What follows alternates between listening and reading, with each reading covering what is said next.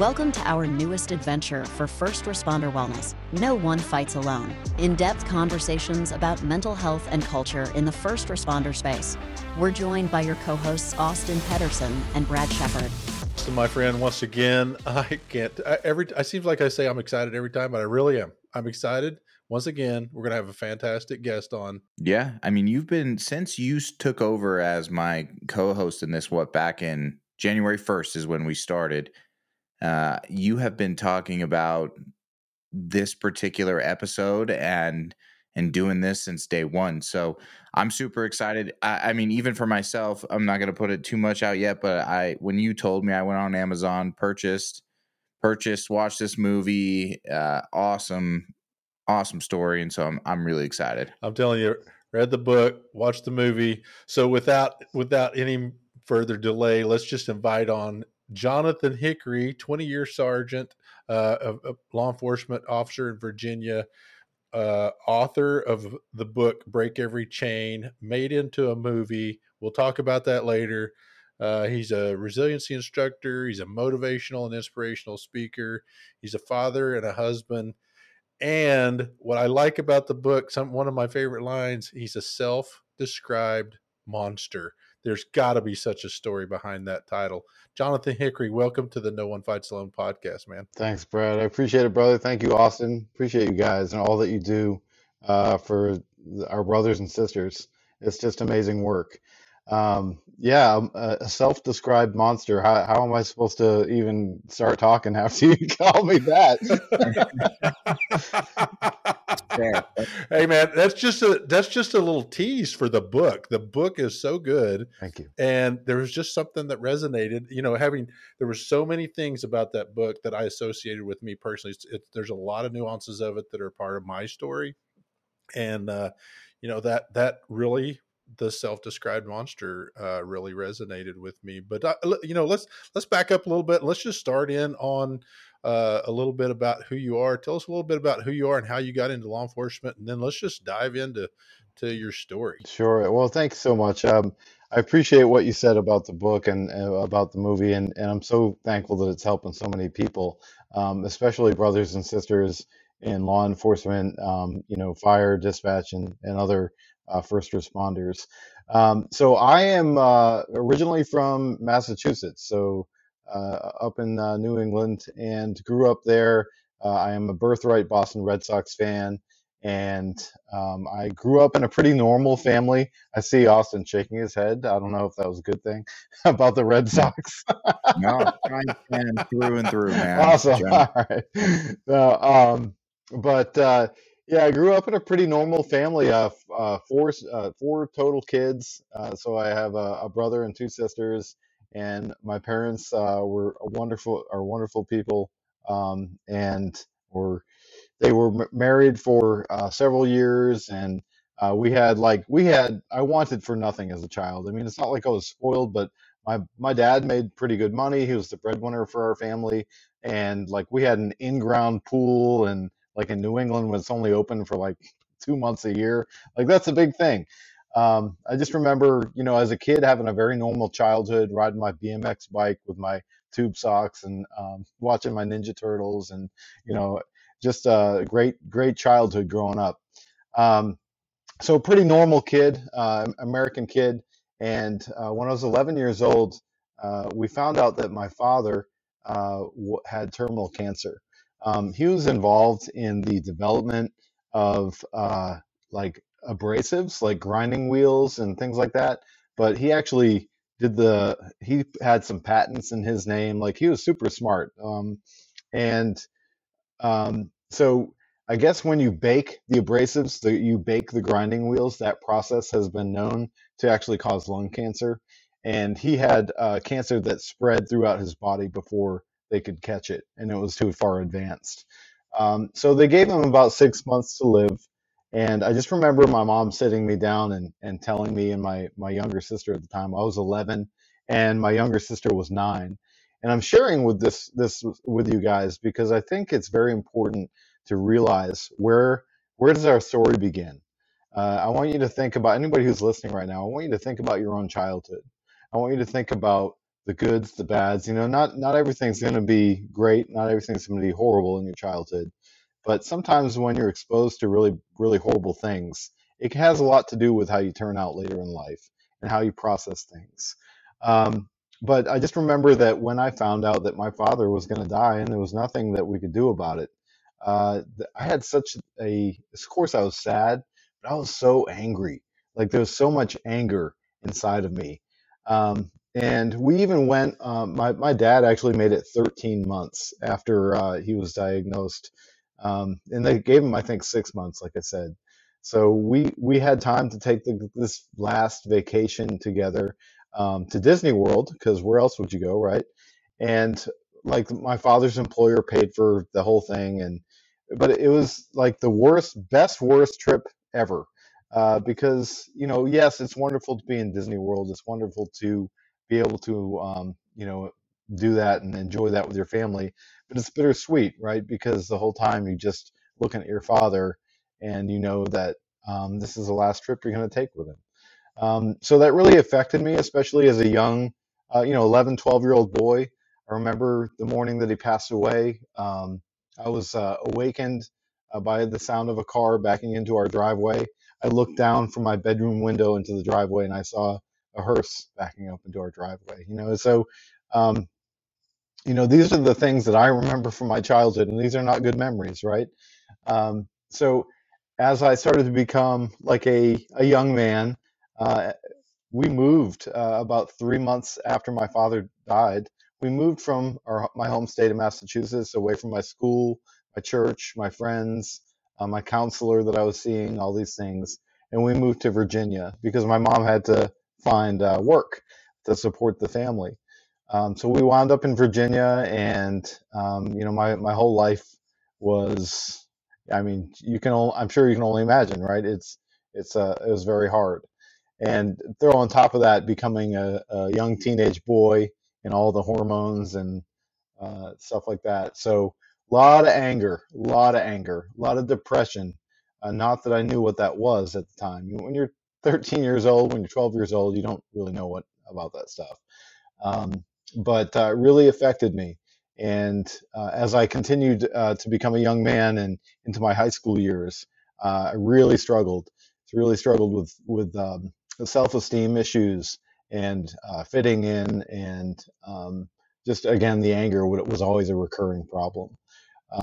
So fast forward a couple of years through these rough teenage years, and here's what's important to recognize is that during this time when I was struggling, and I felt like I was always drowning. I felt like my life was broken.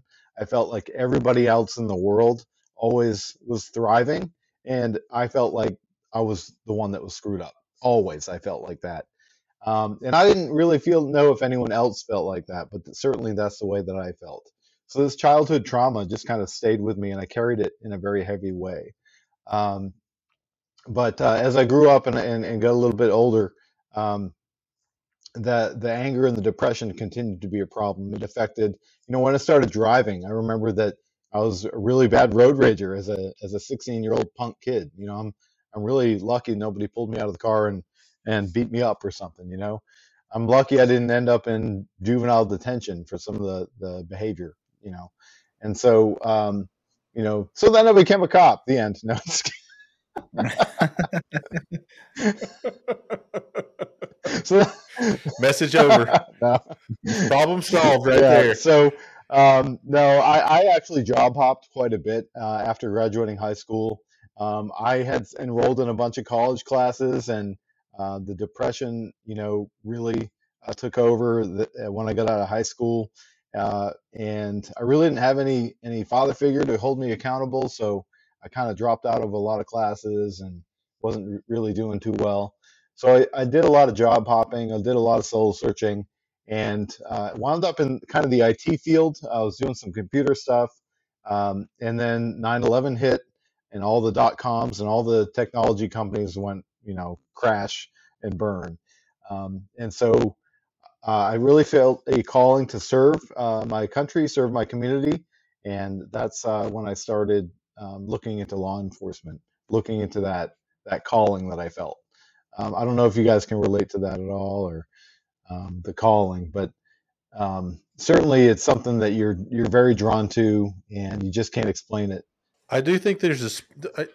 I can identify partly with in large part to that calling piece, because this is, I grew up a farm kid and figured out real fast that wasn't going to be me. But there's a spiritual nuance to my story that's very much ingrained in the early on of how I got there. So I absolutely identify with that. And in fact, there was some head scratching things that occurred that can only be explained with spiritual answers as to how I ended up getting on my organization. But yeah, I that really resonates with me. But so yeah, keep pressing on. Great stuff. Well, I like that you talked about the spiritual aspect, because one of the things that I forgot to mention was that, I prayed every night when I was a boy, that God would save my dad, that God would heal him. And when my father eventually died, that anger was pointed a lot at God. I believed in God as a young boy. I was raised in the church and everything. I had to memorize a whole bunch of Bible verses and things like that. But your understanding of a higher power at that point is pretty limited, and so I just felt like, quite honestly, God sucked. I was super angry at God for taking my dad. Um, and so, but yeah, back to the law enforcement career. So when I had also met my wife around the same time, and we actually dated and were engaged for a long time before we got married, because I promised her parents that I would allow her to finish school before we get married. But my wife, Stacy, is like I married up. Okay, she's amazing. She's beautiful. She's an amazing young lady, or I say young, but she is younger than me.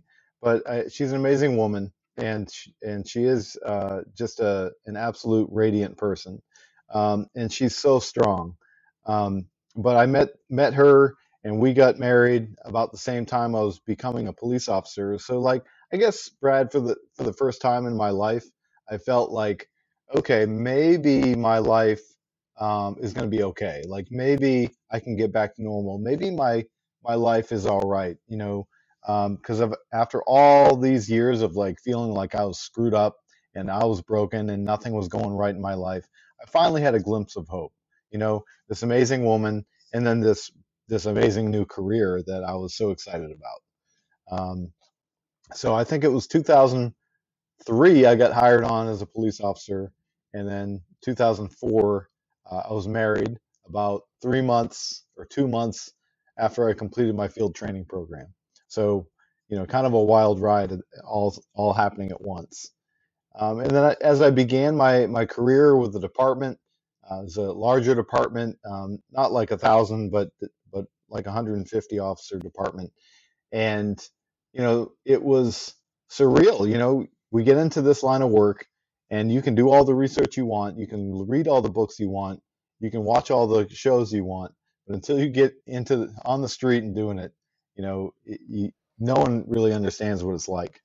But And there is no way to fully prepare somebody for that. What you're just describing there's no way to articulate. And even having people do ride-alongs, that still doesn't fully ingrain them into the saturation of the difficulties of the job. It really doesn't. So yeah, I completely agree. Yeah, you're absolutely right. It's there's just no, other than doing it, there's really no way. But I think that a lot of the family, of officers really start to be affected by the officer becomes, a person becomes a police officer, and it's not just the officer, the person that's becoming an officer. Their entire family is affected by this new career. With all the, of course, missed holidays, missed sports games with kids and things like that. But you carry a lot of these things home with you. When something major happens on your shift, you're going to bring it home with you, and even if you don't want to talk about it, it's going to come out maybe in ugly ways. And so it really affects the whole family. But I think that you can try to prepare. There are lots of resources out there to try to make it not such a surprise.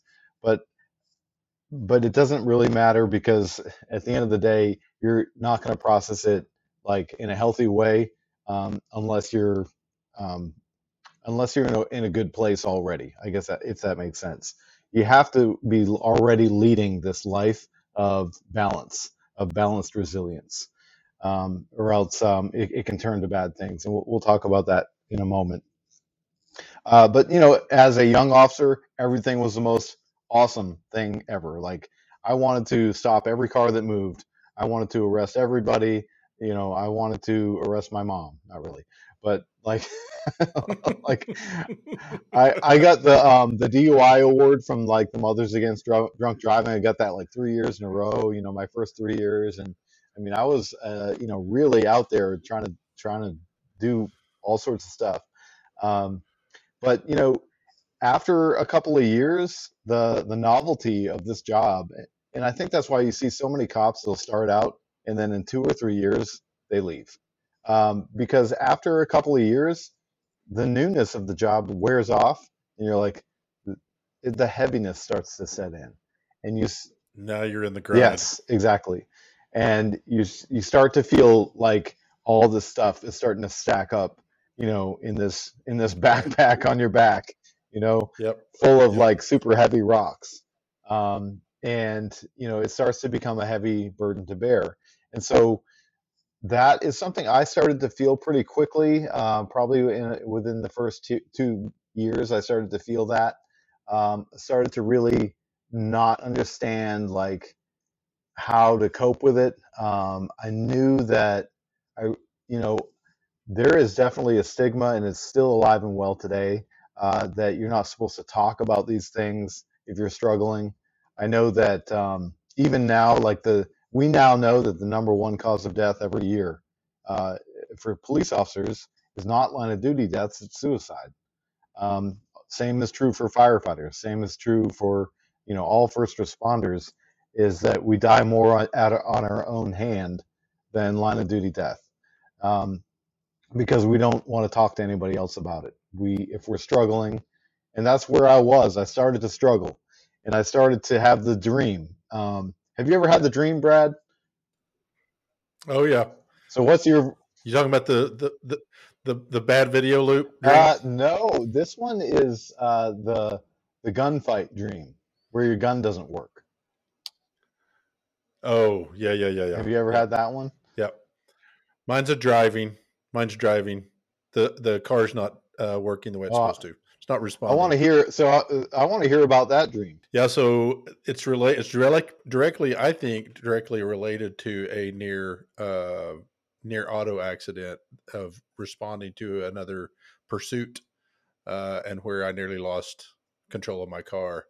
And from that dream came this car driving dream where the car's not responding correctly, So yeah. Is that similar to what you're talking about? So it's similar in that, and we're going to break it down in a second here. Okay. So my dream that I don't, thank God I don't have it anymore, very rarely, but it really, once I started going to counseling and really coping with stuff in healthy ways, the dream went away. So I'll say that. But for years I had this dream, and most police officers will have this dream. And it's a dream where you're in a gunfight. It could be multiple suspects. It could be one suspect. But the thing that reigns true every time is that you're trying to send rounds at this suspect, and no matter how hard I pull the trigger, the gun will not go off. It's not working. That's right. There's different variations of it. Like I've heard variations of syrup bullets, or they're oozing out of the gun, or the bullets will drop on the ground right in front of you at your feet, and not, going where they should. And so if you break those two dreams down, your dream with the driving and the car's not responding, my dream with the gunfight, and your gun doesn't work no matter how hard you pull the trigger. The thing that's the same is that it's something that we need to be in control of. We want to be in control of. We have to be in control of, but we're not in control of it. and it's like a panic, a fear factor, the inside of us, that it's like our worst fear is that we're not in control. Because as in this profession, as a first responder, you are to control the situation, the scene, whatever you're responding to. And when you feel like you can't control everything, because you can't, you know, but we want to. When you feel like you You can't, think you can? you think you can, right? But Yep. and so those dreams are anxiety dreams. They're anxiety and control dreams. That was how it was explained to me from my police psychologist. And so I think that it's important to know that if you're having that dream, it's pretty normal to have it. And it might be helpful to go to talk to a psychologist or a counselor about it, because you're trying to hang on to something that we can't hang on to. And when we can learn to start to let some of that stuff go, that's when we can start to like relax a little bit and heal and not be such a Richard all the time, as a lot of us can be. That's where, for me, faith comes in now, because I feel like belief in a higher power, belief in God, belief in a creator, it helps you to believe that ultimate control is above your pay grade, and you don't have to worry about everything that happens. Yeah, you can still shine your shoes, you can still target practice at the range, you can still be ready, right? You can still do driver training, but like ultimate control is not going to be your responsibility anymore. So that helps me a lot. Um, we got a little bit out of order there, but No, that's good. We could chase a number of those rabbits. Yeah.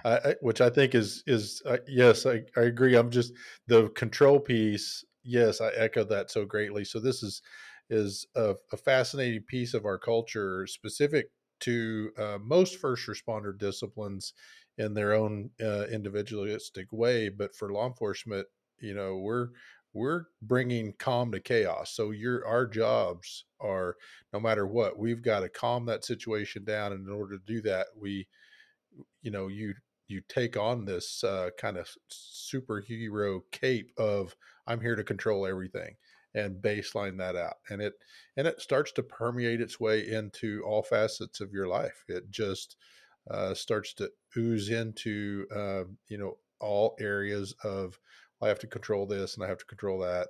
And yeah. And I could not agree with you more that if you're there in those dreams, it's time to start having conversations with somebody. Yeah, I mean, I love that you said that, talking about it starts to ooze into different parts of your life, because um, to be, I think that, I mean, how many people that are listening right now can relate to, like, your car has to be sparkling clean. There's somebody just is eating French fries in the back seat, and you're like, this Yep, is a problem. absolutely. Yes, absolutely. I still won't let Everything's in order. my kids can eat in the car certain things, right? But like that big old, grumbly, crumbly Nutri-Grain bar, it ain't happening, kid. No, it's not going to happen. So, It's not going to happen. so even today, I admit very readily that I'll always be broken, but I'm a lot more healed than I used to be. I think we're all broken. But you can live your life one day at a time, in a resilient manner, that you can survive this job and survive this life. Um, but so I was starting to struggle early on in my career, and I did at one point go to another officer. So about 4 years into my career, I was able to join our traffic unit. I was Mr. Like, I said I got all the DUI stops and everything. So I was able to go over to our traffic unit. It's a small unit. It's only like 5 people, 6 people. And so it was a big honor to be selected for that. But part of that with the department that I work for is, and this is fairly common, is you're not only a ticket writer, and a motor guy or a motor officer or whatever, but you're also a fatal crash reconstruction officer. So, you go to the special training for that, and time it's a really bad crash with somebody getting maimed or killed, you're responding to that. So I was already kind of struggling when I got into that unit, and then and now it was like every fatality that happened, I was there for that. So I think that just made things worse for me because I wasn't facing my stuff. I wasn't facing the trauma. And now, like, I had a nice little stack going on. So I had the death of my father, which wrecked me. And that I mean, because I love my dad so much. He was such an amazing person. He cared so much about our family. I cared so much for the children. Loved my mom so much. Like, never saw them fight. Um, yeah, I mean, he beat my butt sometimes, but like, that's a loving father. So I was still pretty wrecked from that. And even though I was older, time does not heal that wound if you're not going to face it. It's like, if you get shot by by an RPG and you just put like just put some dirt on it and cover it up with a Band-Aid, it's not going Put a to little go. Band-Aid on it. Hey, That's it. yeah, Yeah. rub some dirt in Yeah. it. Not going to fix it, right? So, um, as I continued in my police career, all these other traumas that I was exposed to just started stacking on top of that. And so alcohol became my thing, like so many other of us. Alcohol is so accepted in our culture. And I never had. Here's the crazy thing, I never had a substance abuse problem before I became a police officer. I was getting along okay without that. And so it just goes to show you that, like, the new trauma, I couldn't cope with it. I couldn't cope with it on my own. And so, after I joined the traffic unit and started doing all these deaths, fresh kills, as I call them, death scenes, and you're a liaison to the family, and getting to know this person personally, and there's children that are killed and all this horrible things. I went to this other officer and I was like, hey, like, I'm really struggling, like, I'm having nightmares about this stuff, and I'm seeing these images in my head, and like, it's bothering me. Like, it took a lot of courage for me to go to this guy and say that, this senior officer. And I just remember his response where he laughed. He laughed and he said, "Oh, you got to just let that, stuff." He didn't say stuff. Roll off your back like water off of a duck or something. And I'm like, okay, well, now I feel stupid. Here's this guy with like double my experience. I really look up to him. I really respect him, and I still do respect the guy. But like, he in that moment made me feel ashamed for bringing it up, for talking about it, and like, it was like this forbidden thing that I had done. So I felt ashamed of my badge. I felt ashamed of of admitting it. I felt like I was suddenly weak and broken again. And now I'm thinking, okay, it's true. I'm like, I'm the only one. Clearly, I'm the only one that's struggling in this. Everybody else is fine. I'm just not cut out for this. But One of the things, if I can jump in here, one of the things I think is pretty common and I'd love to have your take on this, because what really is resonating with me in this conversation is the traffic side, because being a trooper, dozens and dozens and dozens of fatal crashes that I was involved in and participated in. And when they talk about that, some people get the idea that all those bother you the same. And what I found, my experience was, not all of them really stick, but there are certain ones that stand out that are enormously impactful. And they're not the dozens. They're more like single digit of that these 1, 2, 3, 4, 5 individual crashes, of a family crash or a baby crash or a teenager that lost, those things that really stick. And not all of these in your backpack really are so haunting, but man, the ones that are, when you go have a conversation with somebody, it doesn't haunt them. So they say, that shouldn't have bothered you. It doesn't bother me. And that's where that education piece, I'm sure that's where you're going with this, but this education piece of understanding, okay, it may bother me.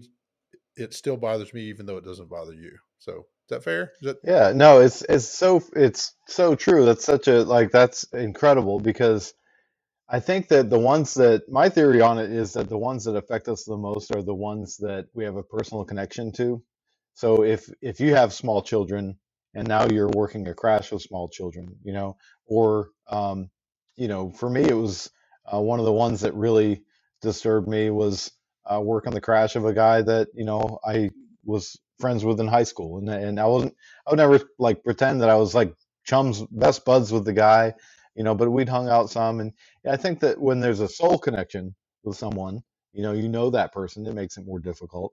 I think if you can relate to it because it's a small child, or whatever it is that you're having struggling with, maybe you can't explain it. Like maybe there's just like this, if you've seen the movie, the Break Every Chain movie, there's a crash scene with a teenage girl, and they show the fingernails, the pink fingernails or green fingernails or whatever they were, and that was supposed to be something that like resonated as a haunting image, because it's like this innocent young life taken, and that was based on a true crash that that happened, but like it's like the hopelessness, like a young life taken before its time, a 16-year-old girl, and just so full of life, so full of promise, endless possibilities, and the life has been robbed from them,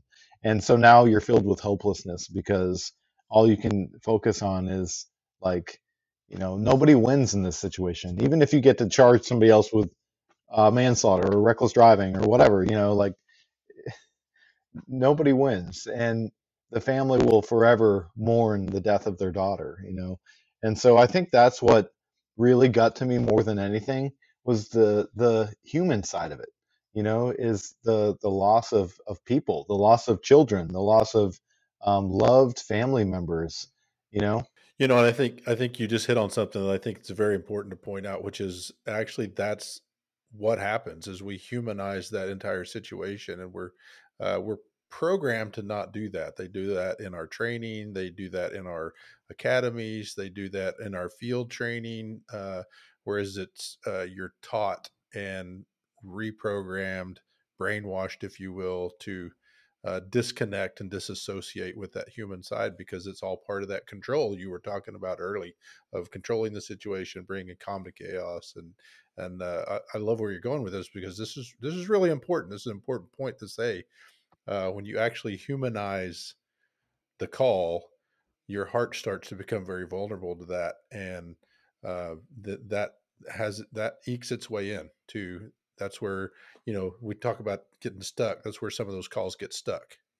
So yeah, I love this. Yep, and that's one side of it, and then the other side of it is like if it was a shooting or something like that, and something goes the way you didn't want it to, so now you're having trouble processing that in your brain, and it's stuck, and you keep trying to process it, and it's like, well, that didn't go the way it was supposed to, that didn't go the way it was supposed to, so that's where like EMDR can help. To process that and kind of unstick it.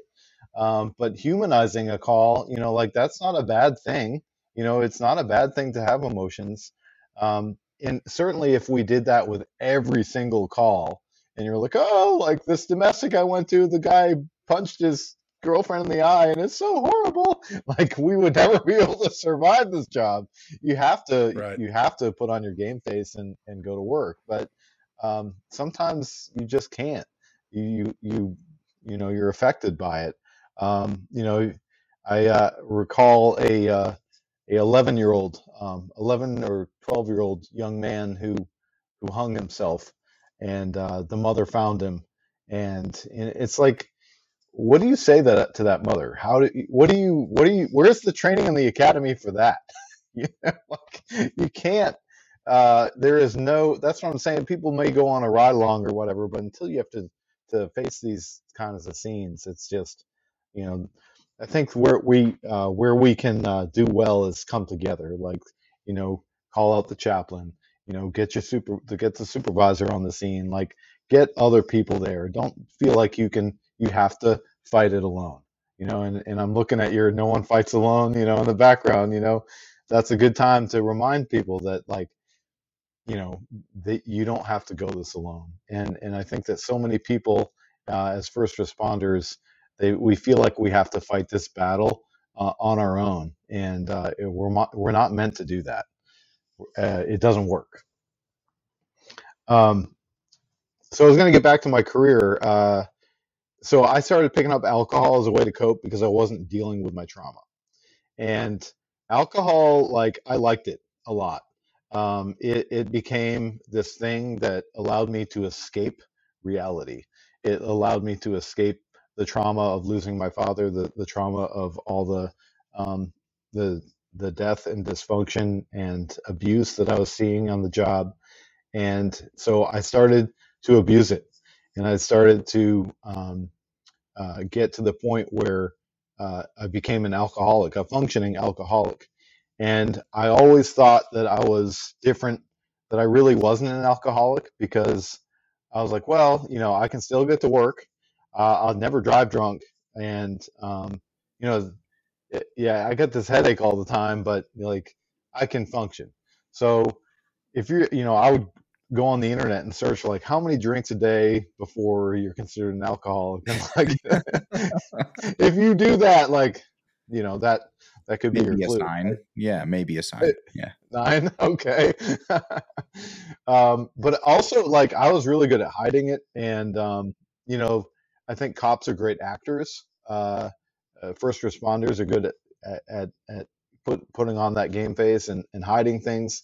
And so, my wife might see a couple of beers in the trash can or whatever, but I'd hide the fifth of liquor. I'd hide the wine bottle the entire bottle of wine that I drank on top of the 2 beers, and all I was doing was trying to get drunk every night. It got so bad that if I didn't drink, I'd have withdrawal symptoms. I could feel things crawling on me that weren't there, obviously. And so I tried to kick it when my first daughter was born. Tried to kick the habit. I wanted to be a good dad, and started, like, running 5Ks and whatever I could to do something else to cope with it, with the stress and the trauma, and went right back to it. Because now I have the stress of being a parent. But no excuse. But I just couldn't shake it. So the years started to go by, and this was my life. I was an alcoholic for years, like probably almost 10 years, and nobody knew. It was my horrible, dirty secret. And over these years, I just became a more bitter, cynical jerk. And this is where the monster came in. Just an absolute jerk.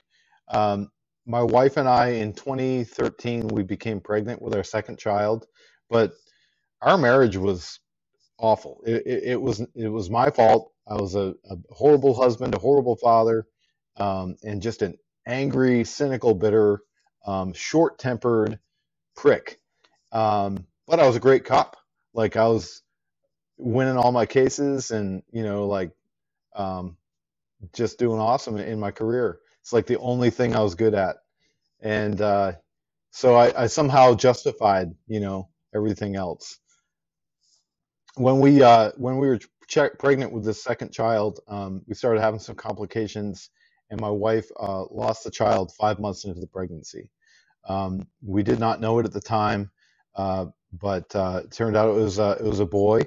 And so it was like, when that happened, I just remember I was already in such a dark place, and not facing anything in healthy ways, and an alcoholic. And that when this death happened of my firstborn son, that I just I can't explain it. Like, the darkest heaviness fell over me, and I remember just thinking, like, if there even is a God, how could he take my dad from me and my son from me? Like, if God exists, he's awful. And so I started just doing whatever I wanted. I didn't face the loss of the child. I figured, well, I'm tough. I'm a cop, so I can fix anything, including myself, because clearly I'm already doing so good at that already. And so, so I refused to go get any help. Refused to go talk to anybody. My wife started going to church at that point because we hadn't been. I refused to do that. I was like, hell no, I'm not going to church because if there is a God, I'm not going to church. There's a And scoreboard at this point, right? Like yes, there really is. I feel that a lot with my own, personal journey is as life goes on and things start to become more and more difficult or terrible things happen, the scoreboard against God becomes a tough one to overcome.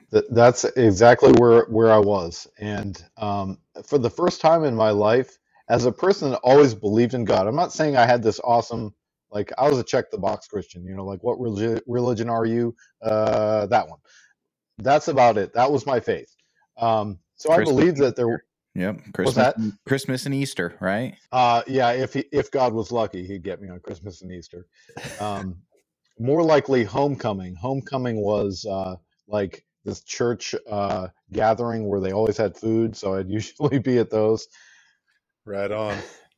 But it's it's silly, but like that's what my relationship with God was. And so I was just like, for the first time in my life, when after the loss of this child, I was like, okay, I don't know if God exists, and like to always have believed before that, and now start thinking maybe God doesn't exist. Like that's kind of a sick feeling that I was having, because it's like, what if it's not true? And so I was really having a crisis of faith. I was having a lot of things going on, and then I started to like, this is what happens when you don't get help. By the way, with trauma, your brain processes it the way it wants to, which isn't always the right way. And so I started to associate the death of the child with my wife. And so I couldn't look at my wife. I couldn't talk to my wife. I couldn't be in the same room as my wife. And that obviously that is so unfair to her. That's so twisted and wrong. And like the hell was wrong with me. But I didn't know what was wrong with me. And again, I tried to like ask another cop for advice about this. I'm like, yeah, I'm really struggling with this. Yeah. And his advice, I won't even say it. It was so bad. Um, you got to go to the right people. You got to go to professionals. You got to go to people that know how to help you. Like a peer supporter might be able to listen, but they're not going to be able to maybe help you heal from the loss of a child, you know? And so I think it's good to vent, but some things you really need to go get professional help. But I wouldn't. So, I just kept doing my own thing. And that started to lead to self-destruction. And so as I started to self-destruct, and I didn't care if I lived or died, I didn't care what happened to me, and I'm just living for myself at this point because it made me feel better. That's when affairs started, like infidelity. That's when reckless behavior on the job started. Probably my complaints went up, but also like going to calls that I probably shouldn't have by myself. Going to help with calls when I'm not even on duty, without a vest on, things like that. So just reckless behavior. And the heaviness continued. The alcoholism got worse, if that was even possible. Um, I remember in 2014, my wife planned this amazing trip to Disney World. And I mean, she's not a sugar mama or anything. She was a teacher in public school at the time. But she saved, at the time, it was over $5,000 for us to go to Disney World for a week. My daughter was 5 years old, and I'm like, well, I had taken off the time to go, and this was about 16, 17 months after the loss of this child. So I'm in this downward spiral. And I told my wife that I couldn't go. And she's like, what? Like, you took the time off. What are you talking? She's like, I'm like, oh, I got all this stuff to do at work and I just really can't go. So I'm standing back and I'm ready to let my wife and my 5-year-old daughter drive to Disney World, 12-hour drive, by themselves and go see Ariel and Cinderella and all them, because I didn't want to go because I thought that I couldn't support my alcohol habit for that week, that I wouldn't be able to drink in the hotel room, or that Mickey wouldn't have a bar open, or whatever. So I did end up going, but I solved the problem by going and buying a bunch of liquor bottles. My suitcase would clank when you set it down, and I would drink in the hotel room, after everybody else was asleep. So I spent the whole Disney vacation hungover, miserable, and cursing Mickey Mouse. Um, but I mean, my 5-year-old had a good time. Like, she was oblivious to my. But that's where the monster part comes in. That was the worst I'd ever been. I'm in the middle of affairs. I'm throwing my wife away, throwing my marriage away, and treating my family like crap. And that was when my wife told me, I wrote about it in the book, I hate you. She, for the first time. And like, that was my reality check a little bit. I kind of needed to hear it. That was, it started to make me think. But then I got back from Disney World, and about maybe, I think it was like within a week of getting back, I can't remember, but I was marching to internal affairs for the first time in my life. Have you guys ever been in IA? Oh yeah. He said, "Oh yeah." Oh Oh yeah. Yeah. Well, I hadn't, and I'm not saying I'm perfect, okay, but like, I've been maybe for one little thing or here or there, but to be walked in there by my supervisor, and a voice recorder plopped down in front of me, and they said, you're being investigated for conduct unbecoming of an officer. You need to turn in your department issued laptop and your cell phone. You need to give us the password, the lock codes, and you're not to discuss this with anyone in the department. Of course, what did I hear? Anyone. So, I certainly couldn't talk about it with my wife, because this conduct unbecoming of an officer had to do with the infidelity. I mean, you can't be doing that as a married man, as a police officer. It's unbecoming.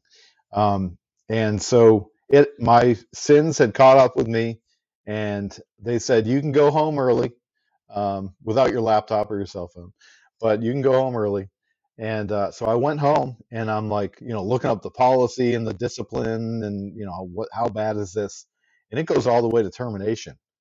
And I'm like, oh my God, like, oh my gosh, like, so I get home, and I'm just I'm laying on the bed. The house is quiet, the house is empty, no one's home.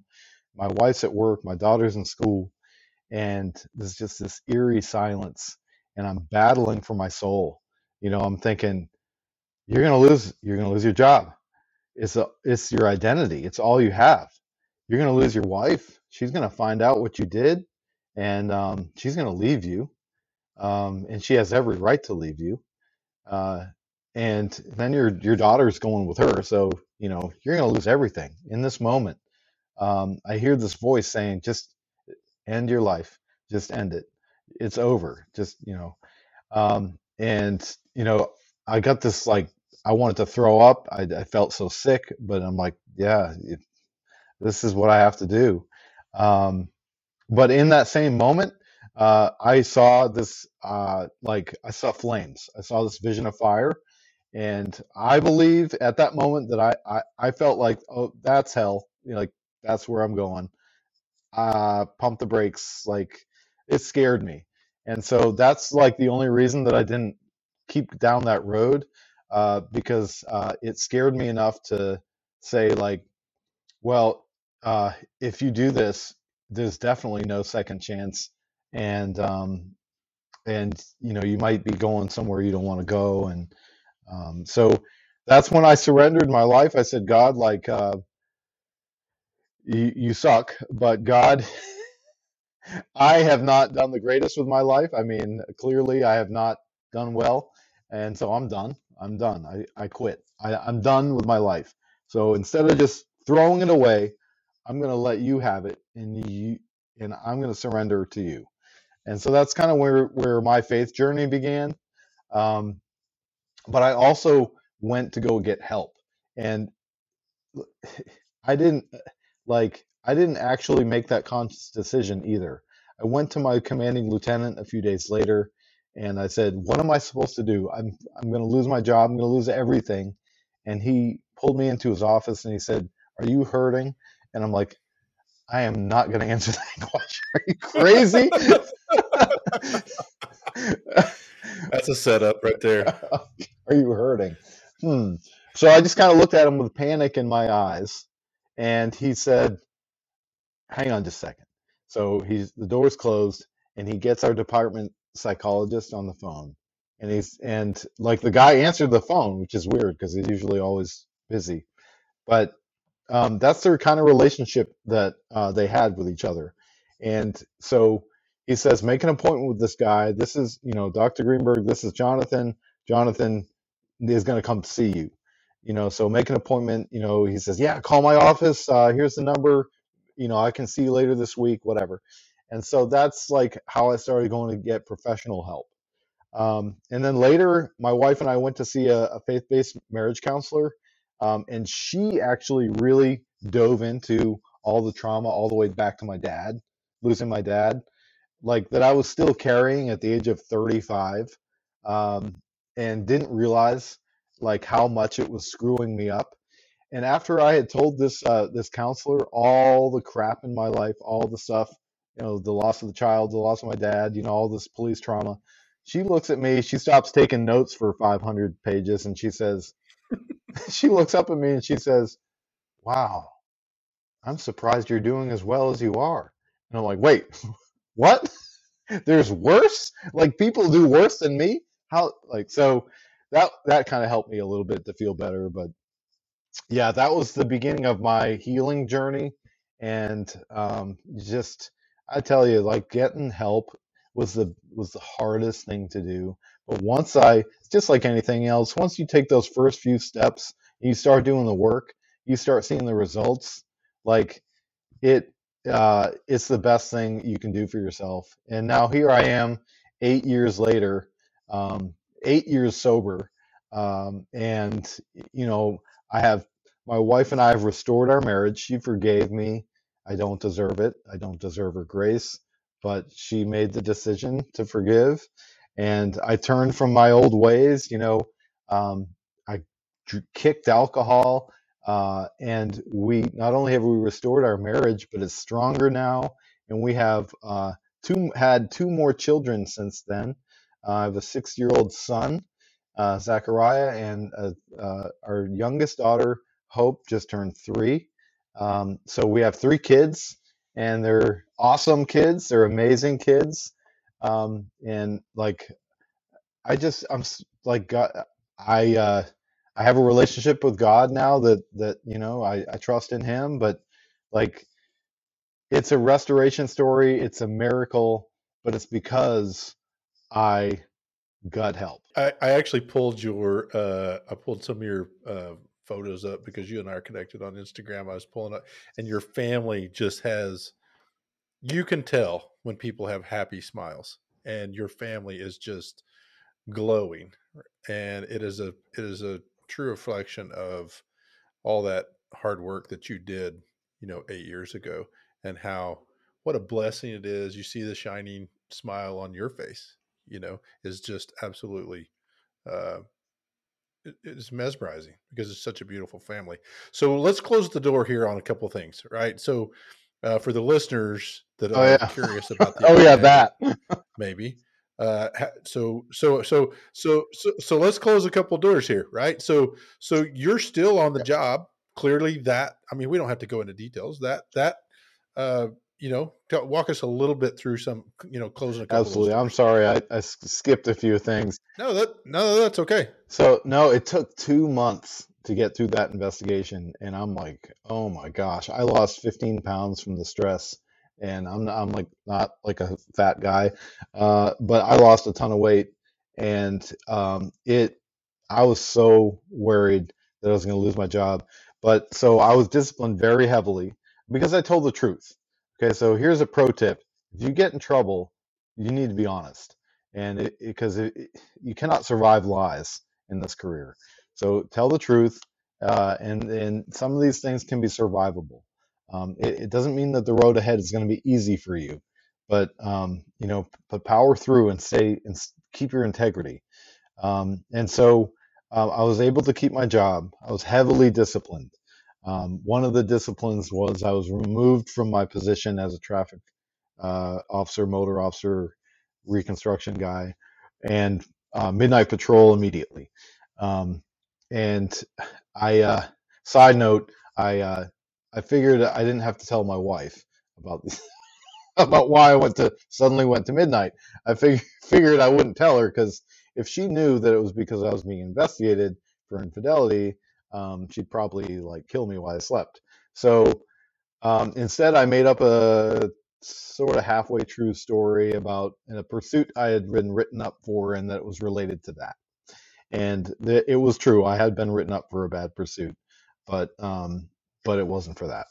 So she's like, "Oh my gosh, like how can they do this to you? Because like you work so hard." And I'm like, maybe we should just not even question it.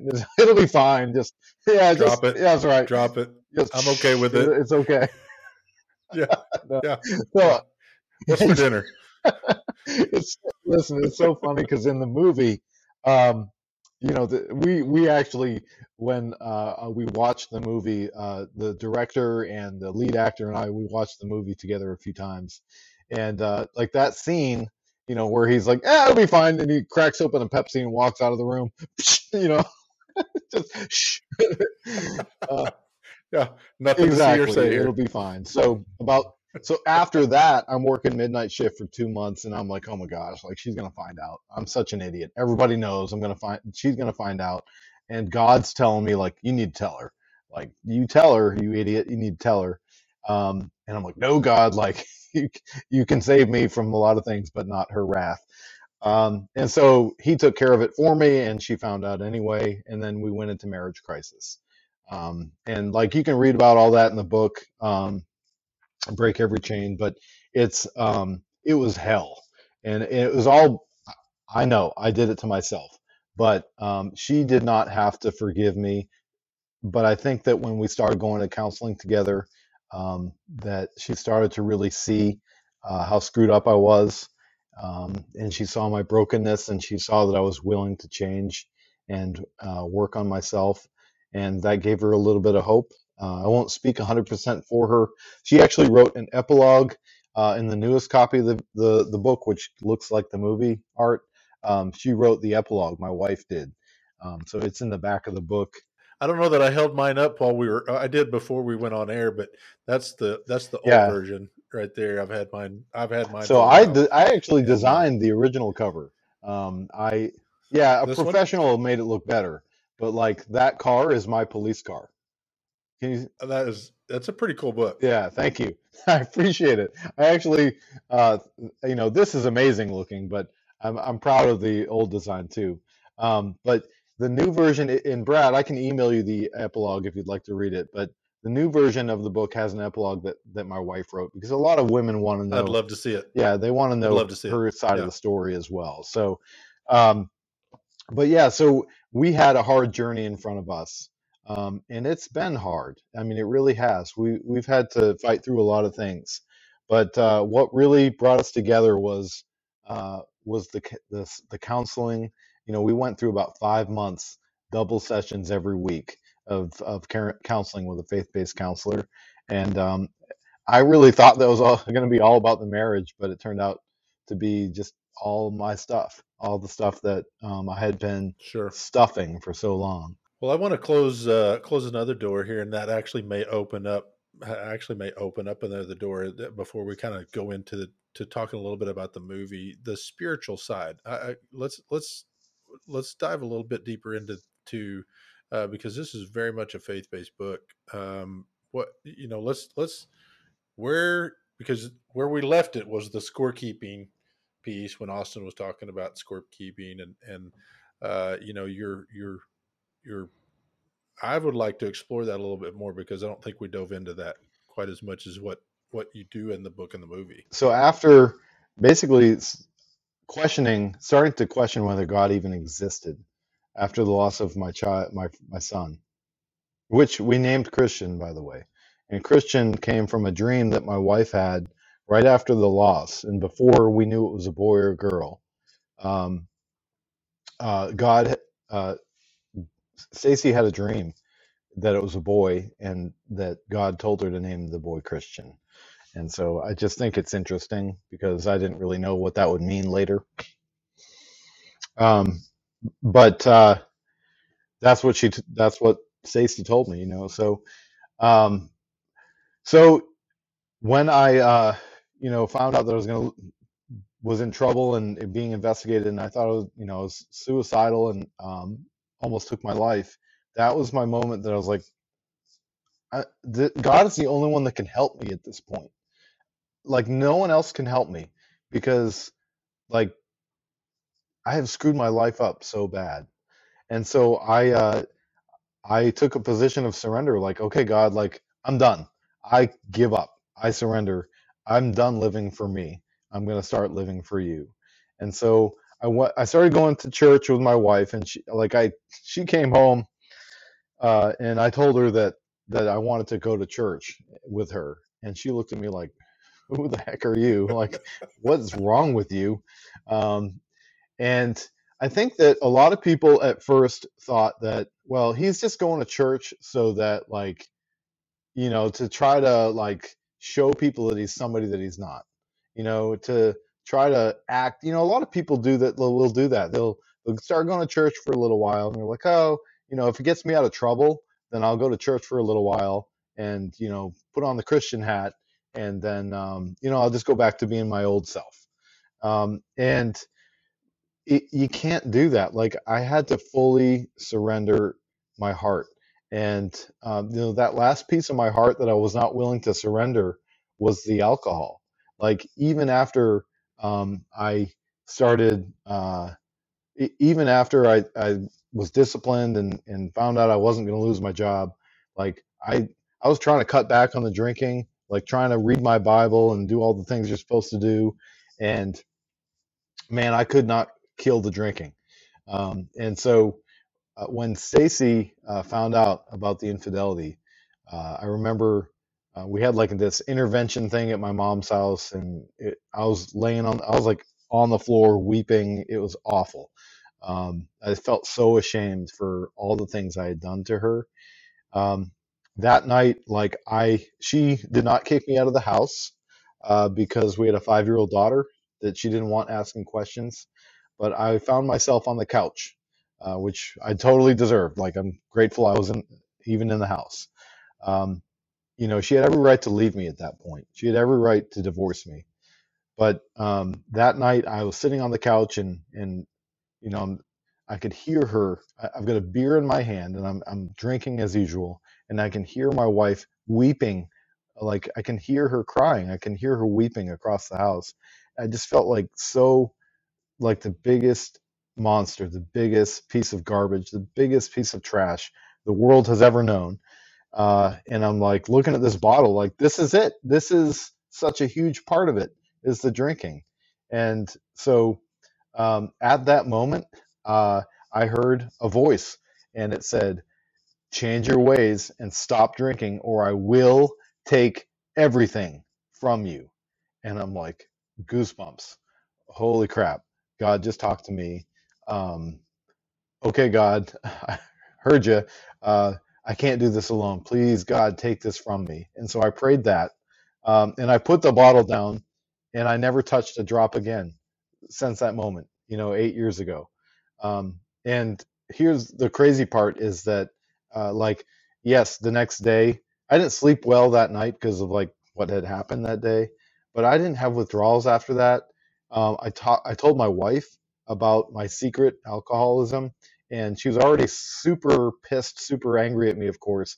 But instead of like, you know, um, like running over me with the family car, she became my accountability partner, and she helped me get rid of any alcohol that was still in the house. She stopped bringing any bottles of wine home. She talked to family members that would drink beer and stuff, told them not to drink around me, that I was trying to, cut back or whatever. And so she helped me to stop drinking.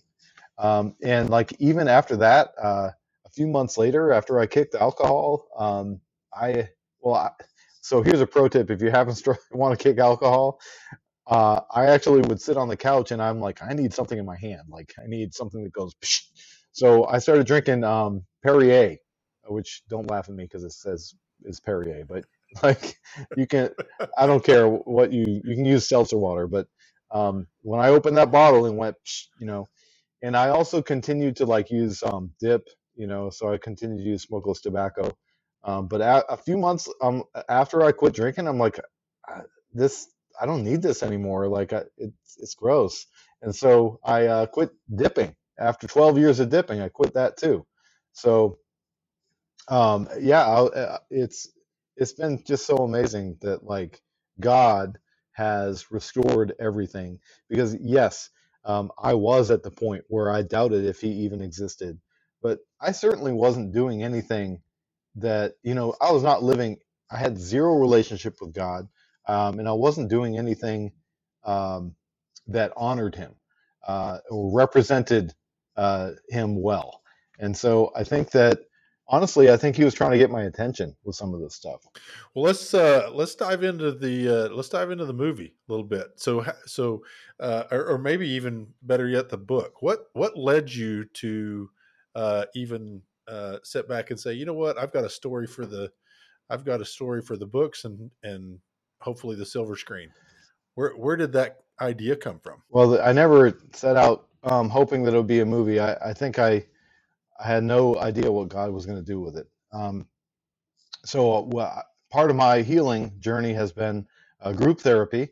And so I used to go to this men's group for about 6 years. I went to this men's Bible study, and and I still go to men's Bible studies now. But this particular guy in the group, they had like prayed me through the pregnancy with my son Zachariah. So when we became pregnant with Zachariah, we were terrified that we were going to lose another child. Like that. You've been through something traumatic. You're afraid it's going to happen again. And so when his pregnancy had no issues and he was born healthy, I remember we were kind of rejoicing and celebrating that and all that God had done to restore my marriage and all the progress. And there was this one guy in our group, Cornell Smith, and he says to me after group, he's like, "Brother, I feel like you're going to write a book or something." I'm like, you smoking crack, like I'm a cop, right? Like I don't want to write a report if I can help it. Like I'm not writing anything. But that was when it was laid on my heart in that moment. And shortly thereafter, God started surrounding me with people who were writing books or had written books. I'm like, okay, I get it. Okay. So I started to write. I did all my own research on how to write a book and laid out an outline with chapters and, just started to write one chapter at a time. And my mom helped me to do some of the editing. Like I'd send her a chapter and she'd print it out and she'd take out a red pen and, like this sentence could be better. This word, where are you going with this? Whatever. And she's like, what are you hoping to do with this? And I'm like, you know what, Mom? I don't know. I just feel like I'm supposed to do this. And it took about 9 months to write, which is kind of ironic because 9 months is, how long it takes for a baby to be born. But I started to look around like maybe I can get this published. Maybe somebody else. Here's the thing, Brad. Like while I was writing this book, I was still convinced no one's going to read this. It's absolute garbage, and I'm the only one. I am the only one in this profession who's ever struggled. Clearly, that is true, and so this is a waste of time. But if one person reads it and it helps them, then awesome. And so so ended up getting it published, and when it came out, I started to like look into how to market the book. That's when I started learning about all the suicides and all of the post-traumatic stress and stuff that this profession struggles with. And I'm like, oh my gosh, oh, now I see. Oh my gosh, I'm not the only one. So um, yeah, it started to do really well. I mean, it's not like, Oprah Winfrey's next New York Times bestseller, but I've sold thousands and thousands of copies.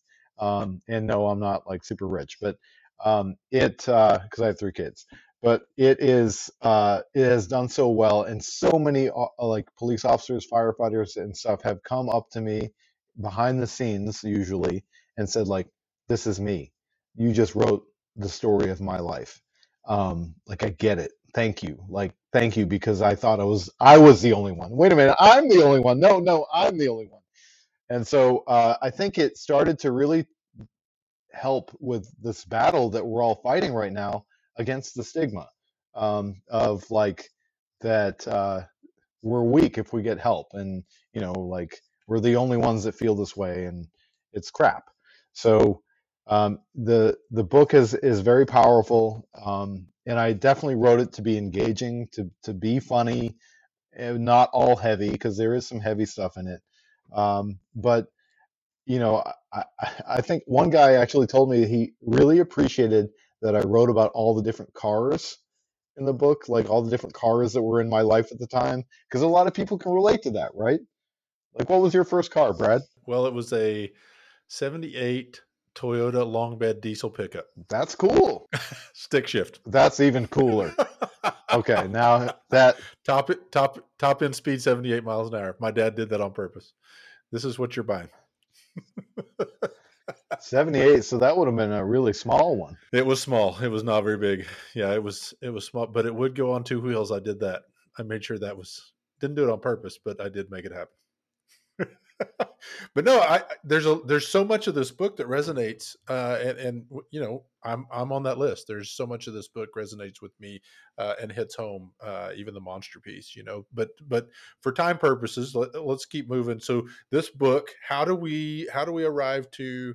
And the book's amazing, the movie's amazing.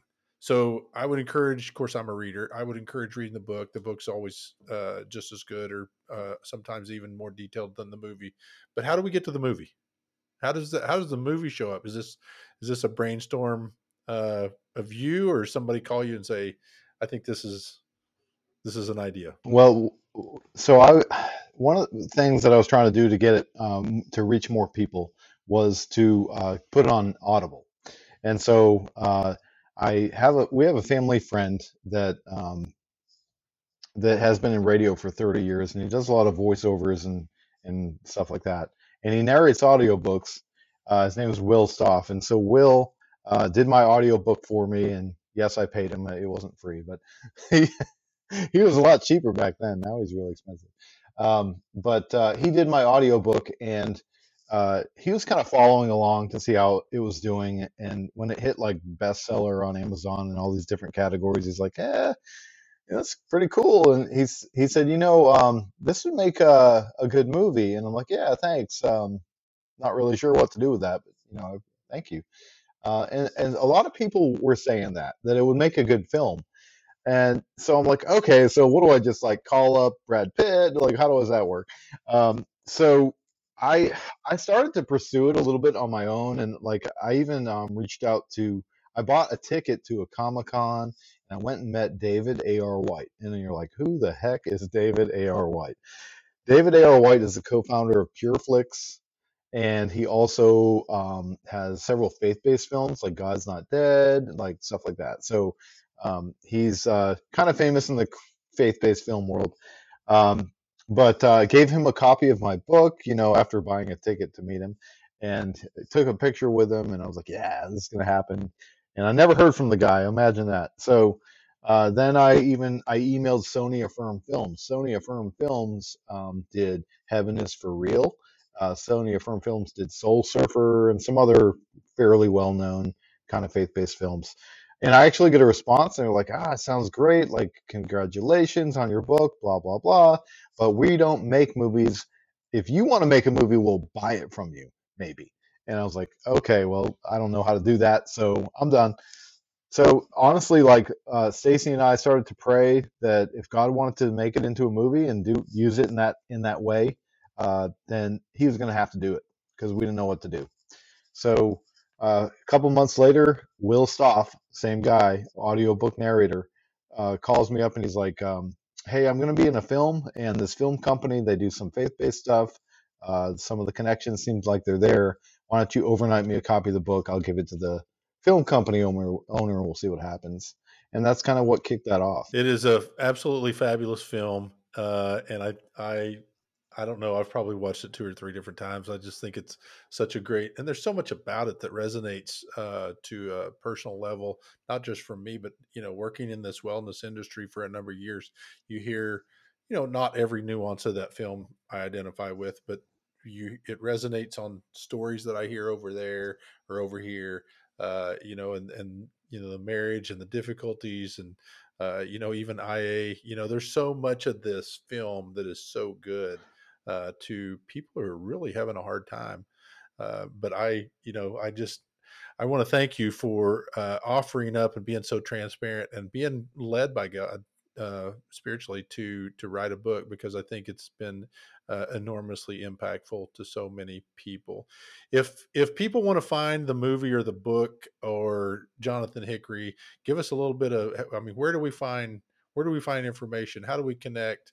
If they want to bring you in as a motivational speaker, inspirational speaker, tell us a little bit how do they do that? Just kind of, if we wrap this up a little bit, how do they find Jonathan Hickory? It's really easy. So you can find me on Facebook, but you can also find me on Instagram or whatever. But the easiest way is to just go to breakeverychainmovie.com. It's all one word. If you Google Break Every Chain Movie, that website will come up, breakeverychainmovie.com, and there's like email links on there, or you can email me directly at breakeverychainmovie, all one word, at gmail.com. So that's probably the easiest way to get in touch with me. Certainly not a big shot. I'm out there to help people, and I'm just so thankful that this book and this movie is helping people, because that's what it's all about. It's about glorifying God, and it's about saving lives. No, your humility certainly rings through, because I'm sitting here on the website and I see 15 different award announcements on the website. Best inspirational film, winner best film, best informational, just on and on and on. Best debut. I mean, you're being pretty humble, because this is a great movie. Thank you. So to all of our listeners, I would encourage you to jump on there, check it out. You can find it on Prime Video. I know that I just looked it up on mine. I have Prime Video. Oh yeah. I just looked it up earlier today. Still on there. I've encouraged countless people actually, to go watch the movie, because it actually is a oftentimes people like us like to hide, they don't, it's that stigma piece. They don't know where to connect. I say, hey, watch this movie. See if you identify with it. If you do, give me a call. It's just a great platform to have a conversation while not having a conversation. Yeah. So yeah. Jonathan Hickory, thank you so much for coming on the No One Fights Alone podcast. We really appreciate you being here, and really appreciate the book and the movie. So thank you so much. My honor, my pleasure. Bless you guys. Thank you for the work that you do. Appreciate you, man.